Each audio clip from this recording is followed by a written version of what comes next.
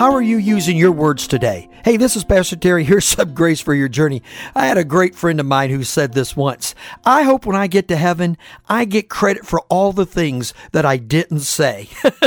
In other words, just because it came into her head, it doesn't have to come out of her mouth. I had another friend say this. Said, words are like toothpaste. Once you squirt them out, you can't put them back. Proverbs says it like this. Do you see a man who is hasty in his words? In other words, a guy who thinks something and says it. There is more hope for a foolish man than for him.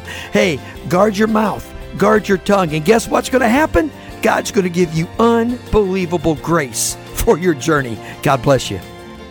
Thank you so much for listening to this edition of the Grace for Your Journey podcast. I pray that it has been a blessing and an encouragement to you. Pass it around if you think it would help somebody, and we look forward to you dropping by again for another episode of the Grace for Your Journey podcast.